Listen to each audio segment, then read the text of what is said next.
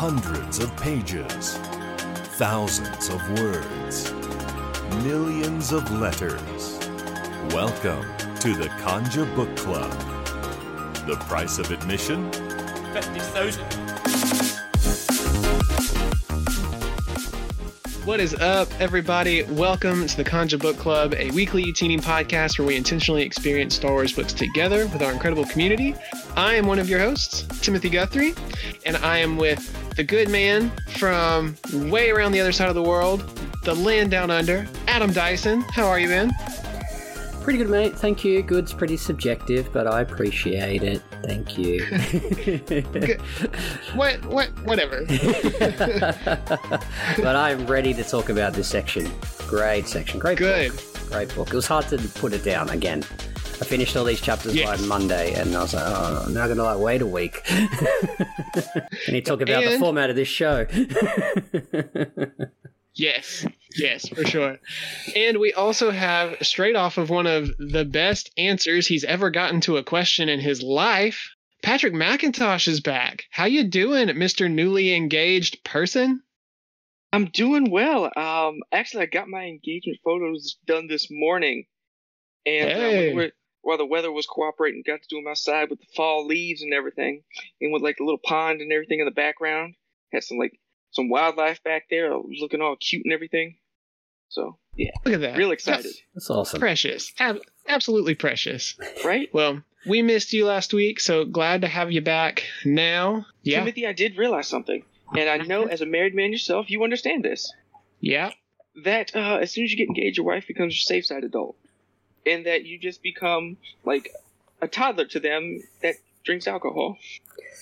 There's that. There's that. Like my girl went from having those little cute, small little Michael Kors purses to now she's got the little big old backpack purse because she says, I know you wanted a snack. Here's a granola bar. I didn't say I was hungry. Yeah, I'm actually hungry. You will eat your lunch right now. Mm-hmm. And here, did you bring a mask? Oh, I kind of dropped. Oh, I think I dropped it here. Yeah, Do you have any hand sanitizer? Thank you, baby. Yeah, my wife is a fourth grade teacher, so there's a little bit extra there on my side of things. But we used to travel a lot, like in college, like we take little day trips to different states and things and try out some new places. And so I learned way early on that she is a fantastic co-pilot. So if you got you one of them, you good. Oh yeah.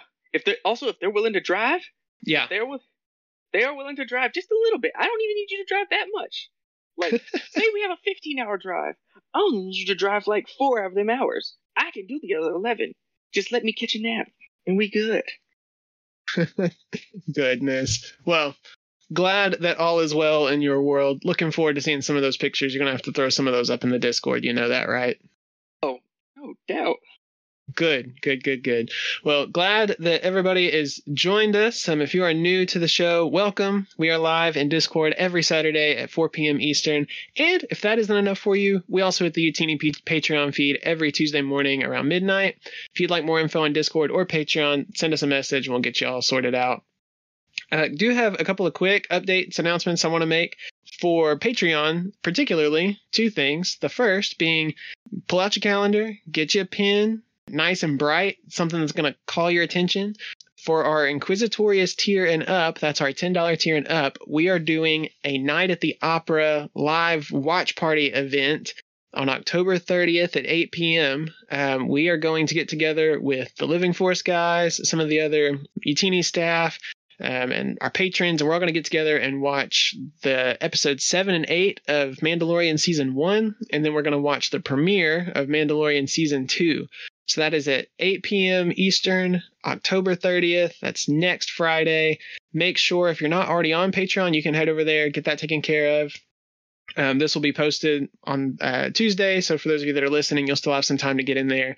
You'll see a nice announcement and everything. But if you have any questions, feel free to hit us up.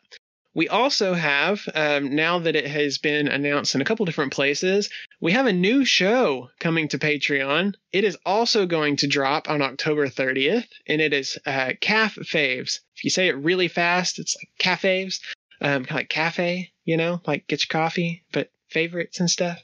Adam, stop shaking your head at me. It is featuring Meg and Heather. Super excited for that show to drop. Two of the most lovely people in the entire world. Absolutely hilarious. You are going to laugh your freaking face off. So that'll be available for all of our patrons starting at $5. So make sure to do that. The only other announcement is that if you haven't gotten Kenobi yet, it is our November book. So make sure to head over to the website, make that purchase. You still have a couple weeks to get that in. We'll get it started here in 2 weeks. Holy cow, guys, we're almost finished with Dark Disciple. How crazy is that?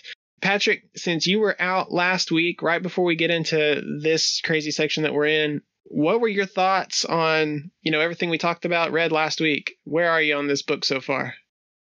Like I was saying to you guys pre-recording, this book, it's so on brand with the Clone Wars and how the Clone Wars characters are depicted that in my head, reading the dialogue and how the events went, I can picture this just like as a whole Clone Wars episode and a whole arc going in the back of my head. And I'm here for every minute of it. Yeah. So good. Adam, do you have anything you want to say before we get into the summary? Yeah, nothing to add. Ready to go. Sweet. All right. Well, we are going to get into some serious spoiler-heavy territory with this. This is a little bit longer of a summary because there was just a lot that happened, so bear with me on it. If you haven't read the book, plan to do so soon, continue at your own risk. So last week, Yoda kicked us out of the council chambers. When the door closed the council room, the masters get to work on arguing, because of course they do. Kenobi wants to rescue Voss, but Mace wants to make sure that Ventress is nowhere near this upcoming mission to rescue him. Yoda comes in strong, though, and wants to offer her a full pardon upon rescuing Voss, which absolutely stuns the room. Of course, Anakin doesn't trust her, but they hear of where Dooku and Voss, going by the name Enigma, may be, so they set out to rescue him. On the way, Ventress tries to work through some of her feelings, right? Like she wishes Voss could be with them when they take out Dooku, but she also knows that if Voss can't be turned back to the light side, she's going to have to put him down. They go to the Dreadnought, they get to this bridge, and Dooku's there. Voss is nowhere to be seen. What in the world's going on? Anakin and Obi-Wan start fighting, but Ventress goes to find Voss. He's been in the brig, and it appears that Enigma has just been this giant ruse.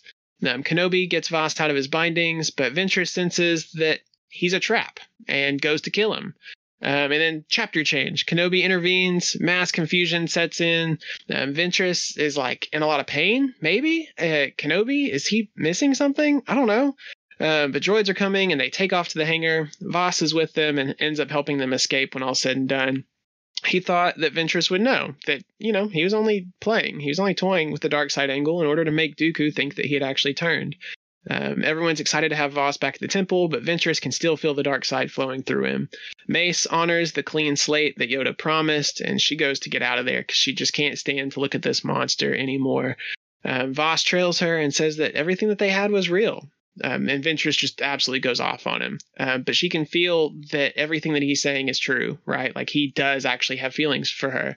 It's unfortunate now, though, because he's a Jedi again, and that can't happen. And right after that conversation, we see Anakin go and catch up with Padme, full of hypocrisy, right?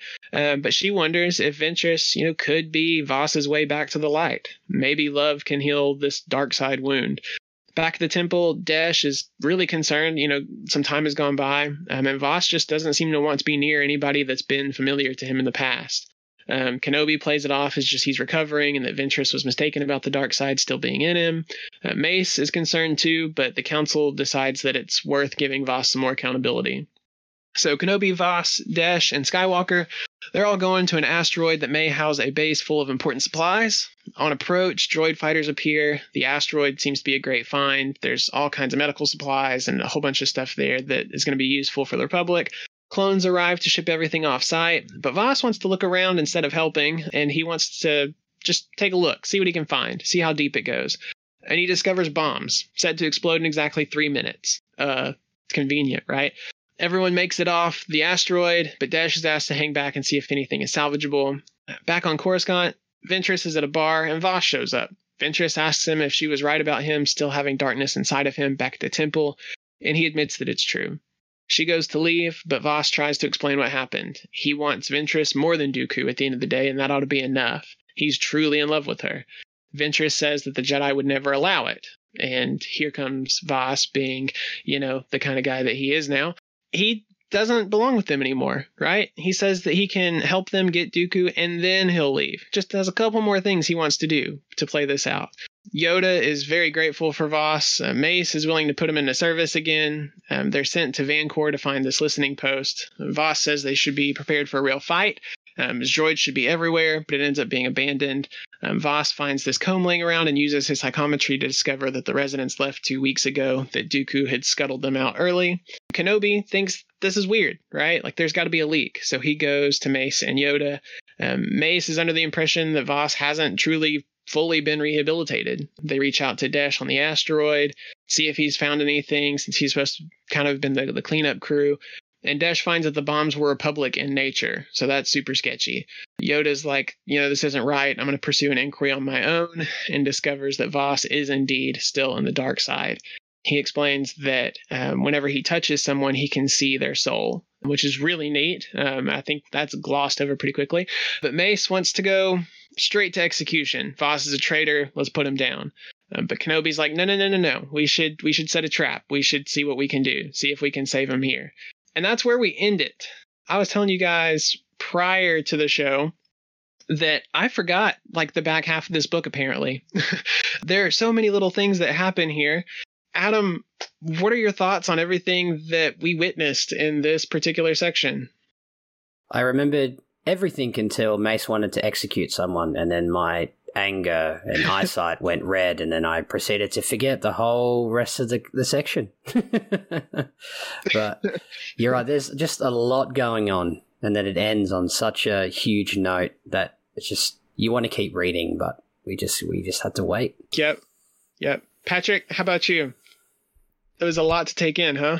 Yeah, it's one of those things that you really have to pay close attention to.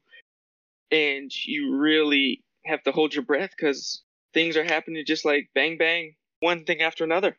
So, going in chapter by chapter at this point, we were asked to leave the room last week. So we stepped outside, with Ventress and Anakin. We were waiting to see what the council was talking about. We figured it out, right? Patrick, what did you think about their conversation here? It just bled into full-blown arguing, right? It really did. It was like, well, Congress on Capitol Hill again. Also, let's not talk. Well, let us talk about the funniest part of that whole thing. They made Anakin sit out in the hallway with her. Like, whoever thought that was a good idea? Like, I can see him right now, trying to make small talk with everybody. It's like, so y'all guys like pod racing? I see you got a ship out in the hangar. Like, he hates her. Like, he absolutely hates Ventress. Doesn't trust her at all. Like, I don't know what that would look like. That would be absolutely hilarious. Adam, how do you mugging her the whole time? Yeah. Adam, how do you feel about your boy being put in the corner? I can see Ventress just thinking, the brat's being kicked out in the hallway like the child that he is. And he's just seething. Because no doubt he wants to go on this mission. He wants to be part of the planning. And they're just like, nah, mate, nah. Yeah. What do you think about Yoda being willing to offer Ventress a clean slate? Adam, did that take you by surprise at all? And do you think she was worth it? I think if we didn't get these 3 sections prior to him offering clemency, I'd be very surprised. But we've seen that she has changed, and really she's deep down, she's not a bad person. She's just suffered so much throughout her life, and I think Yoda can see that in her, and he's just offering her a way out, a way to start again in his own way. Yeah. Patrick, do you feel similarly? I do. I also think when Yoda seems more of the forgiving and more of, when it comes to philosophical ideas of forgiveness and acceptance and repentance, he seems he fits more of that mold of like a forgiving Jedi than the rest of them. So him coming up with that makes a lot of sense. Now, if Mace would have came up with that, my head would have rolled around and fell off my head. Well, I mean, fell off my body, because I would have thought I was hallucinating if I had seen that. Yeah, for sure. And, we'll probably talk about this a little bit more earlier or later. But I've got to ask, like we see Obi-Wan outside of Yoda is really the only one on this council that makes any kind of sense. Has everyone else lost their dang mind? Yeah. Yeah. I thought they were going to come to blows at one point in this. I was ready for it. I want to see Ki-Adi-Mundi and Mace just go at it, right? Yeah. Although he agrees with Mace towards the end, but I want to see them come to blows. It makes you really feel bad for Kenobi the whole prequels, because he had to be everybody's dad and everybody's go-to for reason and sense. What do you say? Anakin doing something wild. Gotta bring this boy back in. Council doing something dumb. Gotta talk to them, some sense into them. Don't want to do this no more. Whole political system out of their daggone mind. Gotta talk some sense into them too. That man's tired. He just wants he needs a raise, right? If they're paying him, and whenever they're paying him, triple it. Yep. So they find out that, Enigma and Dooku have been spotted. So they take off in Ventress's ship. Anakin sure as heck does not want to be there, right? I think it was Patrick in one of your notes, right? You can see him kind of walking onto the ship, just like, man, this is some bull. I don't want to be here for this, right? So at least not with her. Yeah. So they go to rescue Voss, to try to get Enigma out of this. Were you surprised that Dooku was in the captain's chair when they board the Dreadnought, and not Voss? Did that jump out at you at all, Patrick? It did. I did like the twist though. Mm-hmm. Like they were setting it up as he's just a demoralizing placeholder in a way. It was just someone to shoot down the Jedi's confidence. Yeah. Adam, do you feel similarly here? Yeah, because from my first read or my first listen, I thought I remembered Enigma sitting, being active, from the very beginning. I completely forgot about this swerve. So it took me by surprise. Yeah. See him, Patrick used the word demoralized, right? This is where I was like, oh no, I don't remember any of this. I remember him being on that side, but this whole little first couple chapters just kind of blew right past me. Kenobi goes to get him down because it looks like it has all been a ruse, that Voss really isn't in charge of the situation. Dooku's been controlling him, so Kenobi's like, good, we're actually going to rescue him because he's actually broken. And then Ventress just goes to jump in and try to kill him. Adam, was that justified on her part? Do you think you would have done the same? I don't think I would have, but I can definitely see why she would do that, where she's suffered for so long and she thought she had something truly special, and then what happened on Sereno would have just completely demoralized her in that way. And then she would have perhaps leaned into some old habits of anger and I'm going to use my lightsaber and I'm going to clean this up kind of thing. So I can definitely see why she did it. Patrick, do you feel like, this is a response just from being so freshly wounded? Do you think that she was legitimately, she just legitimately knew that he was bad and was just going to put him down? What do you think was going through her mind here? I think it was a mixture of, lover scorn, just broken heart, and all of the emotions that go with that, and especially someone who's had the emotional trauma that she's carried throughout the years of either being rejected or being ripped away from the people that are close to her. Plus, finally feeling like she has a safe place and a comfort zone with him. It probably wrecked her to the core. And emotions like that mixed with seeing him in that position where she was, being a pawn in Dooku's game, that probably just sent her over the edge. Yeah, for sure. If you were Kenobi, right? Do you think you would have been as confused as he seemed to be, Patrick? Yeah, I think I would have, because let's be honest, if Kenobi doesn't pick up on it, And you kind of like, all right, if he didn't see anything, there's nothing there. Because like I said, he's the one with the most sense. And going back to like how we were reading in Revenge of the Sith, and in this novelization, it does a good job of telling how he's still very in tune with the Force and everything around his surroundings and him, how deeply immersed he is into it. So if he doesn't pick up on it first, do you doubt the guy? No. Adam, Voss tries to give an explanation, right? Is it believable? Would you have believed him? Would you have trusted him here? I think it depends on who I was. If I was coming in from the Ventress point of view, who was there and saw what happened on Sereno, I think it'd be very difficult for me to believe that was all a ruse. It would have seemed just a little too real, which it was. He as we're going to see, but like he could have escaped. He didn't. Like, struggling to see the point where you're going to end up suspended on a dreadnought, getting tortured at the end of the day. It would have been hard for me to believe, and I think Kenobi was just so overjoyed to see that his friend wasn't Admiral Enigma and destroying Republic forces that he just wanted him out. Yeah. Yeah. If you were, being Ventress, right? Like if someone tells you, if someone deceives you, someone tells you a lie, right? And you know that that's a lie, you can't really trust anything else that's going to come out of their mouths, right? Mm. And that's,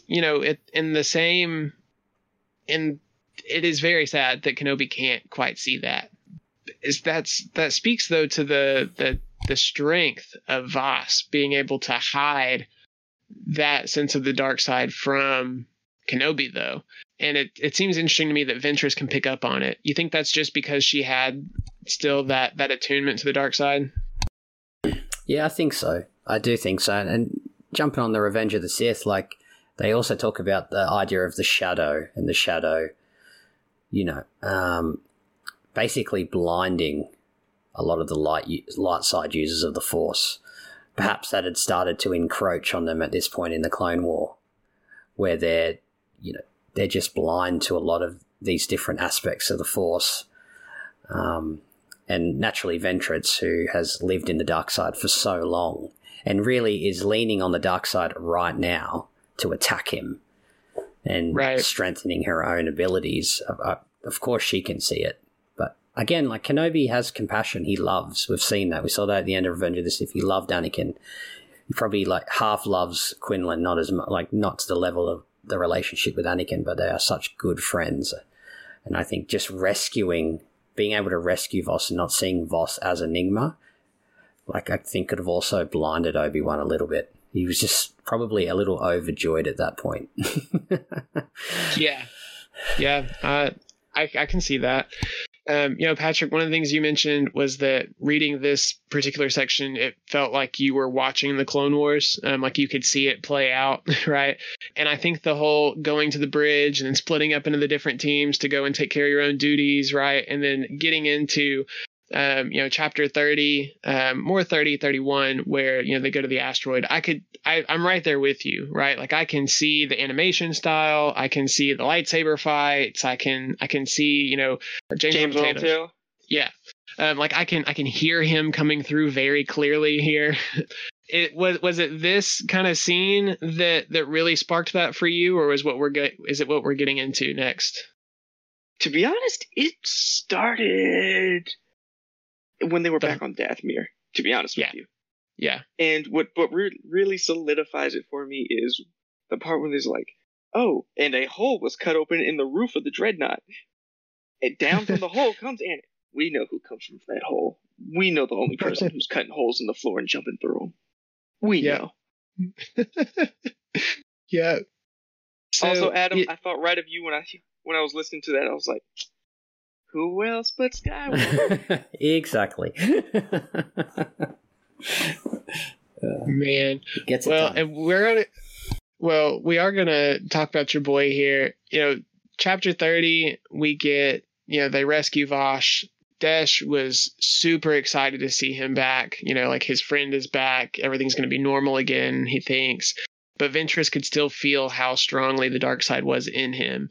Mace, for who he is as a person, give him credit because he's the one that decides to tell Ventress that they're going to honor the clean slate that Yoda set out to give, which was really cool.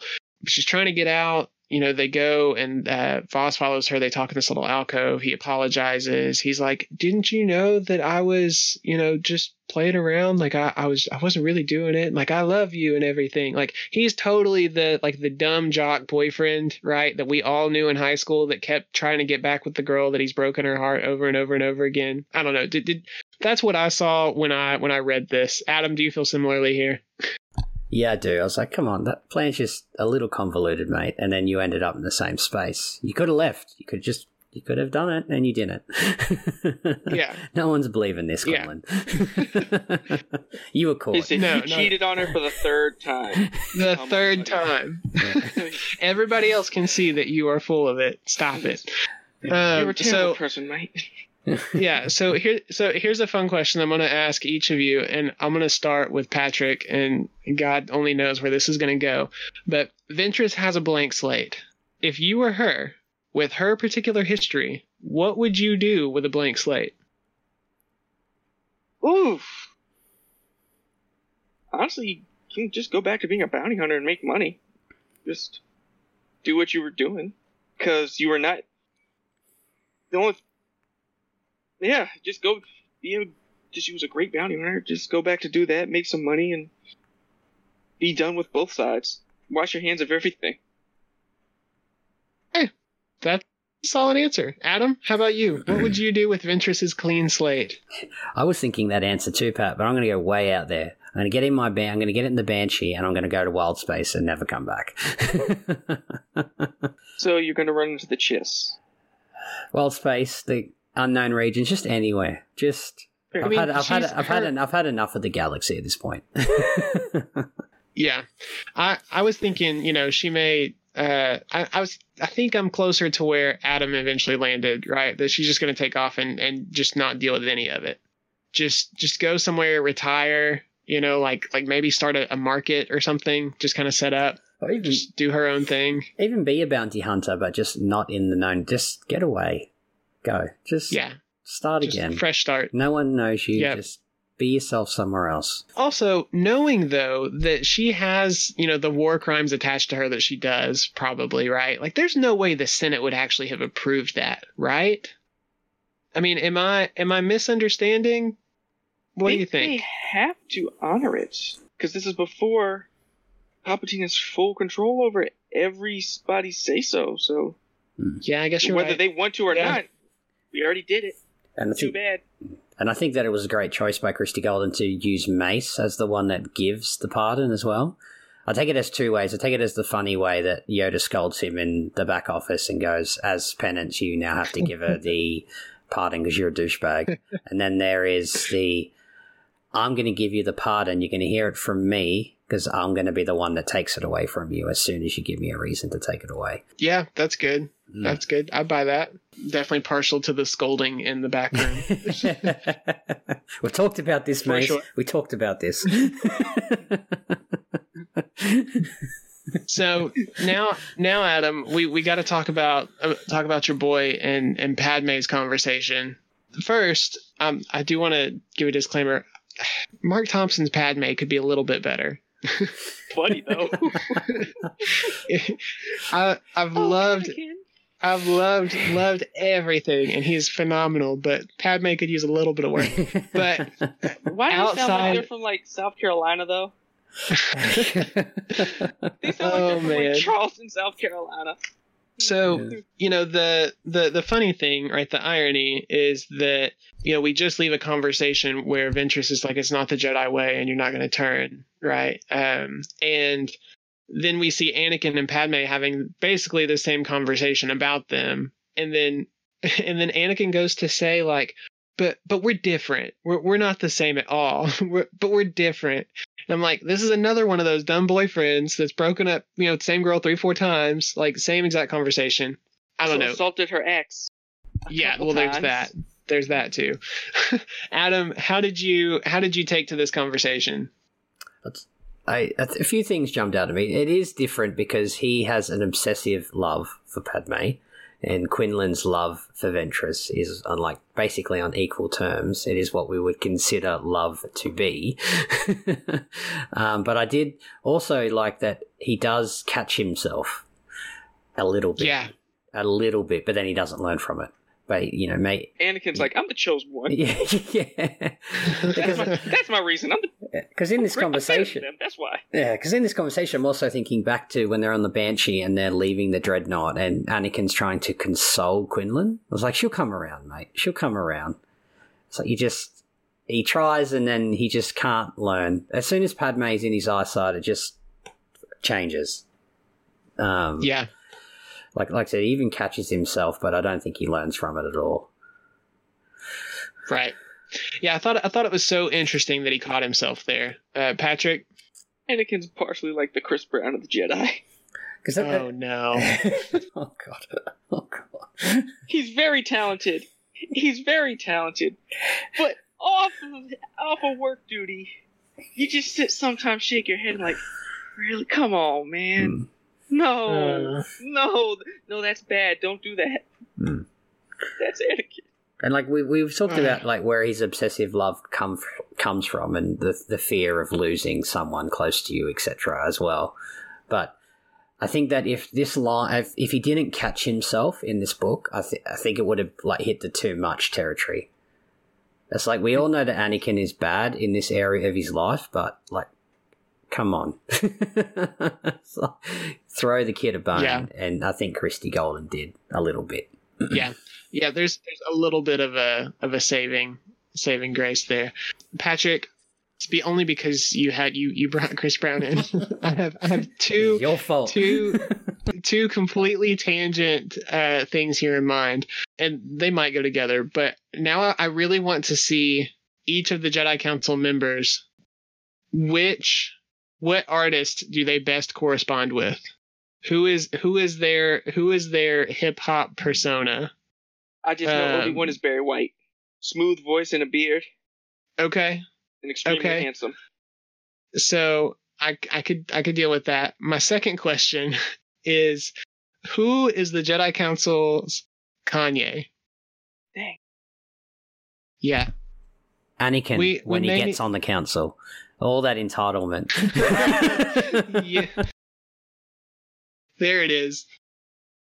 More logical than Kanye, though, which is odd. I don't know. He goes through his fits and starts, right?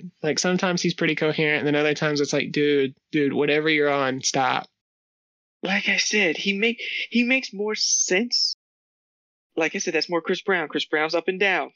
It's sometimes, that's a great song. Other times, he's in the news, assault. God dang it, not again. Kanye's just been crazy. That's fair. It's fair. Anakin has the moments good God, that man is great. And other times it's good God, what is wrong with you? Take a Xanax and shut up. Well, we get to chapter 31. Timothy? Yeah. Speaking on what we spoke on pre-recording about our childhood traumas, did Obi-Wan get the belt on him? Because I feel this would have might have saved a little bit of something. I don't even know. I don't. Nope, you just acted up one too many times. Go get my belt. Nope, go get my good one. Yeah, I don't know about that. Adam, you did miss our right before you jumped in. We were kind of talking about our childhood traumas. I don't know. I feel like Anakin experienced enough childhood trauma to need anything else, but maybe. If the Revenge of the Sith novelization is anything to go by, Watto is not a comedic character. All right, so moving on. Chapter 31, Desh is concerned that Voss has been avoiding him, right? There's a little bit of a time jump here. Voss seems off. When y'all were first reading this, could you attribute that to he's just healing, or do you think you leaned more towards Ventress's side of, nah, this dude's just full bad? Adam, what did you think first time reading it? The first time I was still leaning into, I was on Ventress's side, but then this reading, I looked at it as well. He's been through the ringer. You're not going to come back from that and just be hugging everybody and walking down the hallway, high-fiving, and then, you know, being the cool kid in the mess hall. Like, that's changed Quinlan from there. And I think it just, you know, you got Obi-Wan's like, don't worry, Dash, he'll be fine. He'll be fine. I think that's just a little bit of the old Jedi mentality coming in where, mate, he's not going to be fine. Stop not learning this lesson. Basically. Right. Like, I think that's just, it was the personification of mission first, safety second. Like, just stop. Like, he needs, like, even if he wasn't the dark side, like, you have to let him come to you. Yeah. And that also, I would like to think that would also give some, I mean, I guess it's still going to be subjective, dependent on, you know, when he were to come to you. You know, if he shows up 2 days later and it's like, hey, I'm ready to go. Like, let's go get into it. Give me another mission. Then everybody's going to be like, whoa, hold on a minute. And then if it takes too long, then you might be like, oh, I don't know, what's he doing? But I do like that idea of giving him that space to, I'm ready for a new mission, even if it's still going to be like some kind of judgment call happening there. We live in a world now where someone asking, are you okay, can change everything, right? Like, you kind of have to also look at it from Quinlan's been in that building since he was a little kid, and he's been told to put those emotions down and to meditate on himself and try to help himself, where you kind of have to take it a little bit like that as well, like to see if he still has the ability to lean on the teachings he's been taught since he was knee height. And then just for them to assume that, he'll be fine, eventually it gets to the point where he's clearly not going to be fine. So you need to change the way that you do things. And that just, Jedi are probably not ready for that just yet. Patrick, where do you lean on this? Did you feel like he was actually just recovering, or do you think that he was bad to begin with? At first, I thought it was just like trauma and everything, because like you said, he was put through the ringer. Man's probably like having nightmares, not sleeping right, probably still in pain from his scars and all that. Because wasn't he like whipped and electrocuted and just all sorts of kind of just physical torture, psychological, everything, basically. Yeah, and then the whole psychometry thing. Yeah, probably some of them drugs might be still lingering in the system, because you don't know what they're doing to him. Yeah, like it could be messing with his sleep, it could be messing with the eating, could be messing with just like his, like any part of his physical activity. So it's easy to see where he would be off. Because I think even with, even if he, like, we know, like, you know, hindsight, but, you know, if he has fallen, like, that means he's still not coping right. I don't care if you're a follower of the dark side. If you're suspended in a dark room and you got some old man lightning shocking you every few days, and you know, your love of your life has kind of escaped, and you're probably getting, you know, you've seen your master die, etc. Like, it doesn't matter how far into the dark you lead, you still got trauma in the background. There's only so much anger and hate that can keep it at bay. I look at Vader now as we sit between Empire and Return of the Jedi in the comic series. Like, he's starting to learn that. Like, they can only hold it for so long, and then eventually just starts trickling back in. Yep. That's a fantastic point. You know, we've already talked about Mace quite a bit today, but I just he has poor guy, right? I kind of feel for him a little bit, because anytime that he opens his mouth to say something that he actually means, and, you know, it wants to be given legitimate thought to, he continues to have to yield to the council. And, like, there are 3 or 4 times already in this book where he's like, but I yield to the council. This is going to turn into a Mace podcast eventually. We just need to go ahead and put it in the books. You know, we've got a new show coming out like 6 of the 7 days of the week. Maybe on Sundays we just have Mace Day. I don't know. Get Joxy to make a graphic of the 3 of us just pointing at him. Pointing at him. How do you feel bad for him at all, that he has to keep getting kind of shut up and put down, like he doesn't actually get his way here? No, I don't. And Like, and there's a reason for that. It's like we've heard stories in canon already where the council used to just deliberate silently and come to agreement, right? Like, we've all read that kind of story. I feel like that we would be one step closer to that ability if he wasn't sitting in that room. I see him as the speed bump to tranquility in the council room, and if he wasn't there, then I think we'd be making some better decisions, because none of them brought up execution. None of them were really thinking about it until he throws that word out there, and then Mundy's like, oh, I wasn't thinking about that, because you weren't meant to think about it. You're a Jedi Master. Yeah, and I think you bring up a good point, because even in that conversation, I'm going to get there, but like Yoda's like, ugh. But I think it's just one of those things where Mace is there because of his raw power, I think, as well. Right. We know that he is a powerful Jedi Master, and I just don't feel sorry for him, because I see a lot of the Council's problems laying at his feet. Not solely at his feet. All the others have made mistakes, but like just those lines where I yield to the Council, it's like, mate, you wouldn't have to do that if you just followed your own teachings. Right. Yeah. Well, there's it makes me think of, they, in, I guess, Revenge of the Sith, primarily, they talk about how the dark side is clouding their judgment. And even in a room full of Jedi Masters, they are still so clouded. I'm almost wondering if Mace is a primary reason for that clouding of judgment. I mean, the man's fighting style is tinged in the dark side. Like, he welcomes it in to help him, fight as aggressively as he does. Yeah. And it's like, why would nobody else call that out? And like, in these scenes, like, they're a disagreement, but he's the first one to have a tinge of anger in the conversation. And then when he says something stupid, Obi-Wan's anger rises naturally when you're talking about killing the Count, talking about killing Quinlan. Like, he brings anger into the room, and then that anger seeps into everyone else. Yeah. Yeah. Okay, fine. He doesn't get a pass here. No passes. He doesn't get a pass. I'll mute you. All right. I tried. Chapter 32, we head to this asteroid.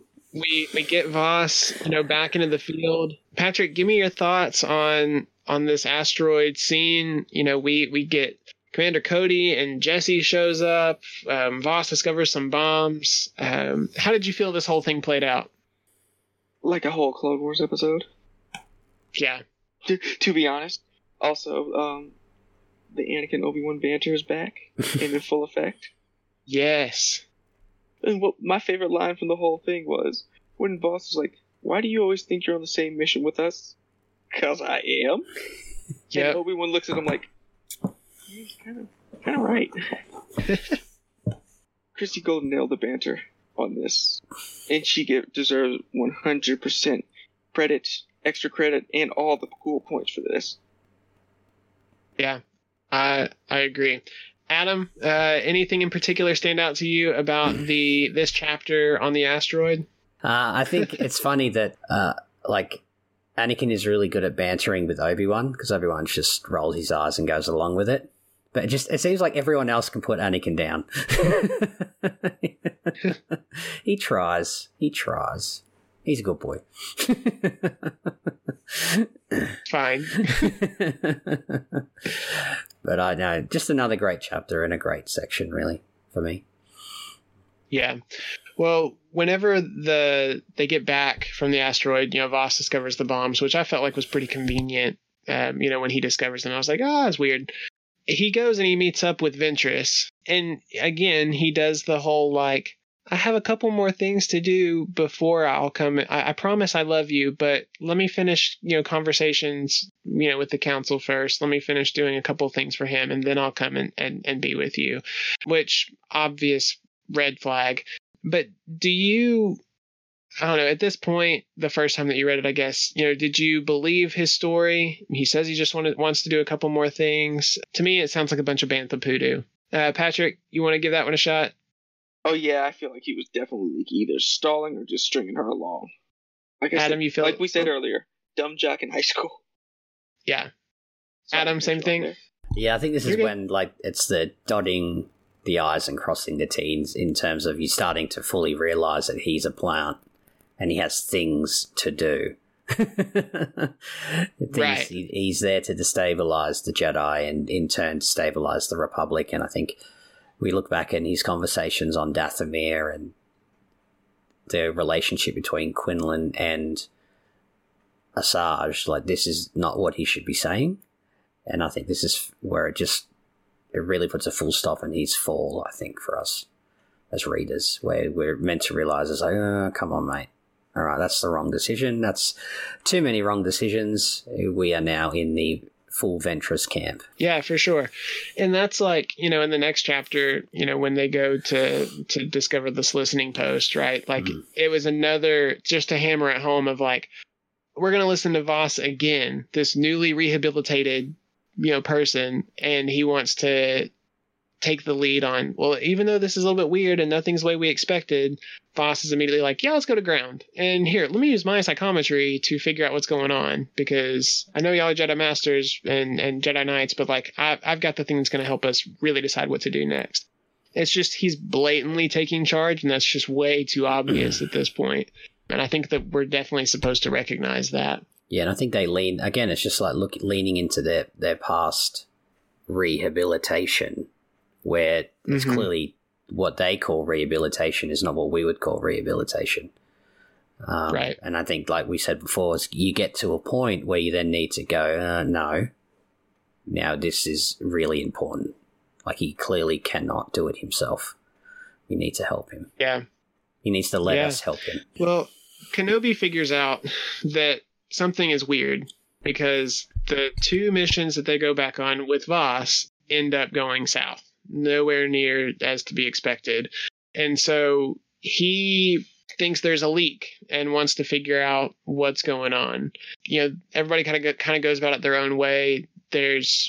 I did like the connection that Kenobi always kind of calls in his confidants in Yoda and Mace. It seems interesting that he goes to those two specifically. It's always the three of them.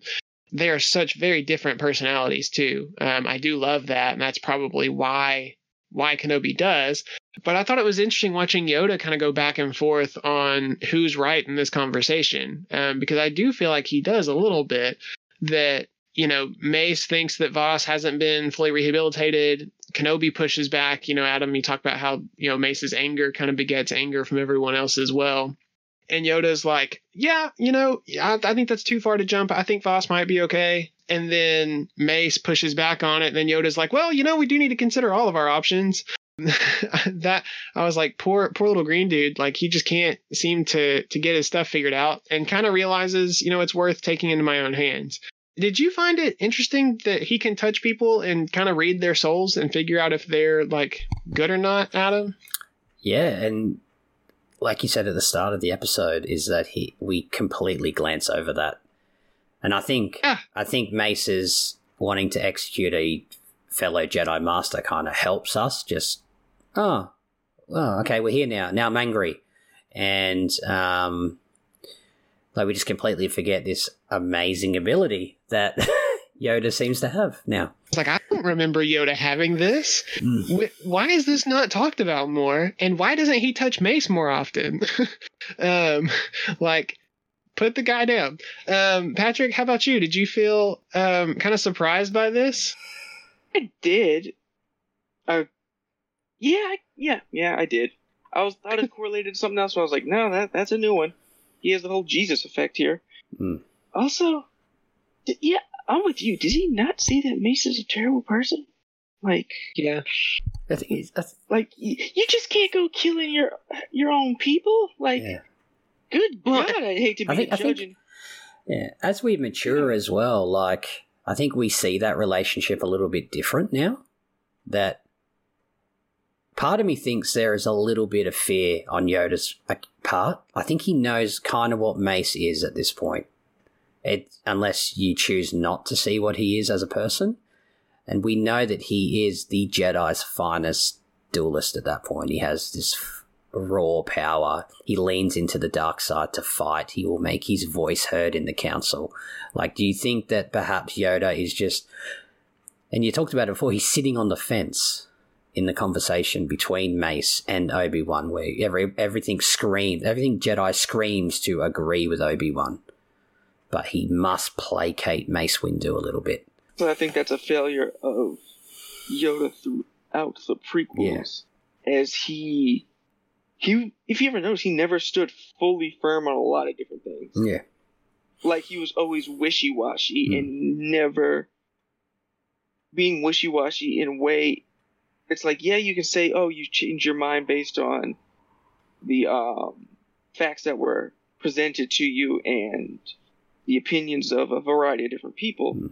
But at the same time, if you're the leader of the organization, you're not at least putting a firm footing on at least one side of an argument or another, you're not keeping anybody grounded. You're not just putting a stamp in it and saying, no, we don't do this, or yes, this is what our role is, and no, we don't stand for this. But you're letting everything become ambiguous.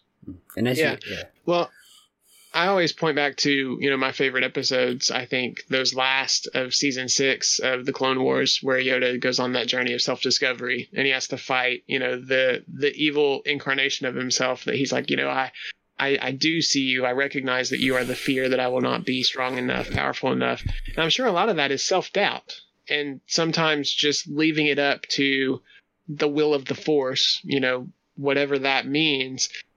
It's ultimately just unwillingness to commit, and that's probably a big reason for why they get into a lot of trouble if they do. Adam? And that, it makes me think of scenes like The Phantom Menace, where Mace is assessing Anakin in the council chamber, where he's doing the assessing. He kind of seems to make the decision, even though there probably would have been a conversation already prior to that. Well, we look at Yoda, especially in Attack of the Clones, as the master who deals with the younglings. Yeah. Because they're the most comfortable with him. Yet Mace is doing the test, and Mace is giving his proclamation of, no, we will not teach the boy. And then Yoda comes into the conversation. It's just like, you think back to some medieval royalty where the crown prince is like just itching to become king. And he's just trying to take power as he can right now. And part of me just sees Mace as that crown prince deemed the successor of Yoda, and he's just trying to encroach in there, and he uses the war to his advantage, and he uses all these different things to his advantage. Oh no, I can't have the chosen one here now because that changes everything. Where do I sit in the hierarchy from there? Yeah, even in the last season of the Clone Wars, they jump down and they see all the battle droids, and he has that little monologue, right, where he's like, I have killed thousands of you, whatever. It's like he's trying to consistently build his resume on the outside. He's doing all these stretch goals, right, trying to bump his standings on the Republic, get the Republic cred up. Yeah, I see that. Now he doesn't really know what to do. He's like Prince Charles looking at Elizabeth going, come on. When's it my turn? It's my turn. I want it now. Yeah. Like, he's just, I think once you start looking at Mace as, like, your journey through Star Wars starts to mature, it really becomes very blatant of who he is as a person, the relationship between the Council and Mace, the relationship between Yoda and Mace, where, it starts to look like Yoda is deferring to him. Why? What are you doing? If I'm not mistaken, I always was under the understanding, God, I can't speak this afternoon, that Yoda and Mace were never as close as we were led to believe. That they were always had some tension, were always at a basic ideological difference, if I'm not mistaken. And that's fair. I mean, I feel like I know what you're talking about. I feel like we've seen that somewhere else, but maybe not. But even a lot of the new canon that we've seen, the council intentionally doesn't necessarily agree on everything. Adam? I was about to say, like, even if you start to see that as Yoda is his master, do you let a Mace Windu out into the galaxy? Do you kick him from the Jedi Order? No, you keep that guy. as close as you can. That's a good point. Yeah. Yeah, because I feel like if he was to be let go, Sidious get his hands on him, Star Wars is different. I did love, this chapter gives us, obviously Mace wants to jump to execution. We see Ki-Adi-Mundi agreeing. I thought it was really cool. We got the reference to Barriss Offee in here, right? It gives some extra credibility and showing that connection that, everything is in this canon, everything sticks, everything is legit and can reference each other. I thought that was really cool. That she was the last major traitor that they had until Voss. And Kenobi keeps trying to plead for this other way. Instead of just trying to kill him, we should try to capture him. We should try to return him. I could definitely hear Mace just absolutely yelling emphatically, "He has fallen to the dark side!" Like just absolutely had it.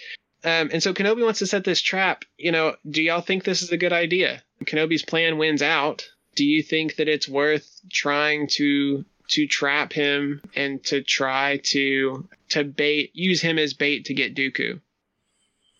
Adam, let's start with you. I think between the two plans, it's preferable that we don't kill him, but it is one of those. It's a grey area. I think this plan, where we're not really meant to like it, but clearly the alternative isn't. We do not want the alternative, so we're going to have to deal with this one. Because you don't have anything else to do with him. You can't just ship him off to the unknown regions, because he's just going to go and muck everything up, and it's not like he's going to come willingly. Patrick, what do you think here?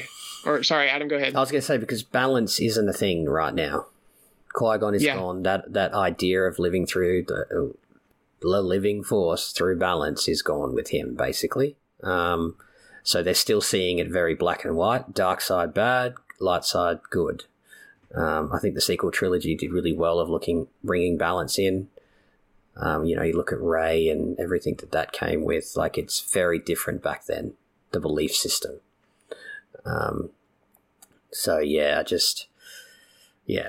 The idea of living in a black and white society like that, I think it very much, these are the pitfalls that you cannot, like Ventress, she's in the grey. We know that she's never going to fully disconnect herself from the dark side. That is her life now. That is who she is as a person.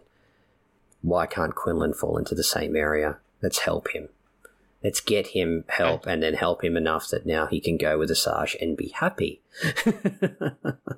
Let's not set a trap for him in a wartime scenario. That's silly. Patrick, are you on the same page here? I think it was a good plan, but I think it was one of the things that Kenobi had to scramble to do to keep them from just going completely insane. Because they were all voting yep, let's kill him.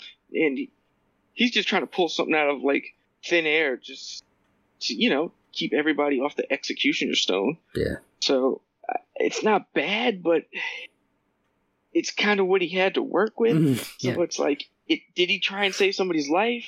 Because yes. They're not ready for that conversation. They're just... Yeah. It's like playing football. Sometimes you just gotta take 5 yards instead of throwing it all the way down the field. Just take your little bits at a time. That's what Kenobi had to do. Yeah, it's so we'll figure the rest out later. They look at someone leaving such a failure. Someone could leave Quinlan and live with the love of his life, his soulmate, and be happy, and not still make a statue of him in the archives and think they've failed somehow, even though he's happier. Right. Yeah, that's a whole nother conversation. I just finished listening to Dooku Jedi Lost, and they talk about the busts and the Lost 20 and the things like that, and I'm just they are so salty that they decided to leave, but they also recognize that sometimes that it's not, their way isn't the only way. Their way might be great, but it might not necessarily be the only way. And I'm you guys are full of it, because half these people that left are probably just absolutely loving their lives, probably enjoying things way better than they ever had here, and are still probably really good people. And they might be better people because they have the ability to use that and not be hampered by the red tape. Yeah, Patrick. Also, I know Dooku's having a better life. because they were talking about that man drinking the best wine and eating probably the nicest steak that can ever be cooked. I was like, man, he left mess hall cantina food for that? Yeah, I don't blame you. Yeah. Steak always seems to be like the magic food in Star Wars. It seems to be so hard to find, isn't it? They get it and it's like high class. Lovely. It's like back in the medieval times, it's like, bread without worms. The richest of the rich. Exactly. My water doesn't have cholera in it, or cholera? Look at me. Hi.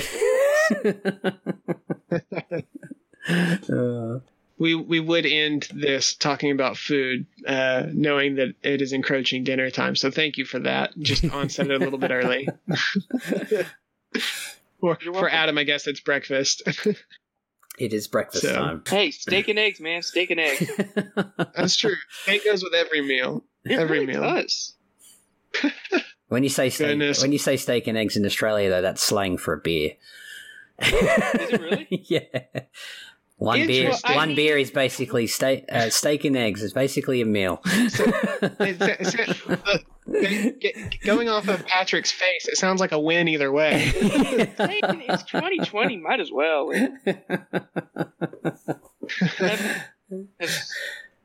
Might as well. For our viewers, it's 8:15. I'm not going to go crack a beer. You don't have to worry about me or send me messages. Just in orange juice, it's a beer mosa, and it's all brunch, okay? Yeah. Remember, we said steak and eggs. Yeah. We're based in the U.S., so any Australian slang does not apply, right? Quote unquote. Wink, wink. We don't know how he took it. We didn't know he would take it that way. Yeah, we were just talking about food. Right? We do not officially endorse anything. Or Adam, you could just say F it. It's 2020. I'm gonna put like a little oh no, little brunch meal together. You guys are being muted on Discord. What's happening? Oh no. Goodness. Well, let's call it there on the absolute bonkersness that it has been. Thank you to everybody in the chat for participating, for jumping in and joining with us. We'll be back next week to finish Dark Disciple. We're going to be talking about chapters 35 through 42. In the meantime, you can find me on Twitter and Discord at _TGuthrie. Adam is at DarkstarAU, and Patrick is on Discord at Mac11. If you want to help support the show, head on over to utini.com, look up Dark Disciple, click the Amazon link on the profile. It'll keep us on the air and help us produce some more awesome content, including Calf Faves, which is going to debut on October 30th. Make sure to stick around for that. You'll find links to Dark Disciple and November's book Kenobi in the show notes. If you'd like to help us out more directly, you can find us on Patreon or pick up some merch at utini.com/merch. We've got some new stuff dropping soon. I'm going to early scoop Jose, but a special thank you to Sally and Chris Eilerson on our Alliance High Command Patreon tier, and Cheryl Bell, Alec Householder, and Patrick Ortiz on our Jedi High Council tier for their amazing support. Shout out to Adam and Patrick for podcasting with me today. You guys are awesome. May the Force be with you, everyone.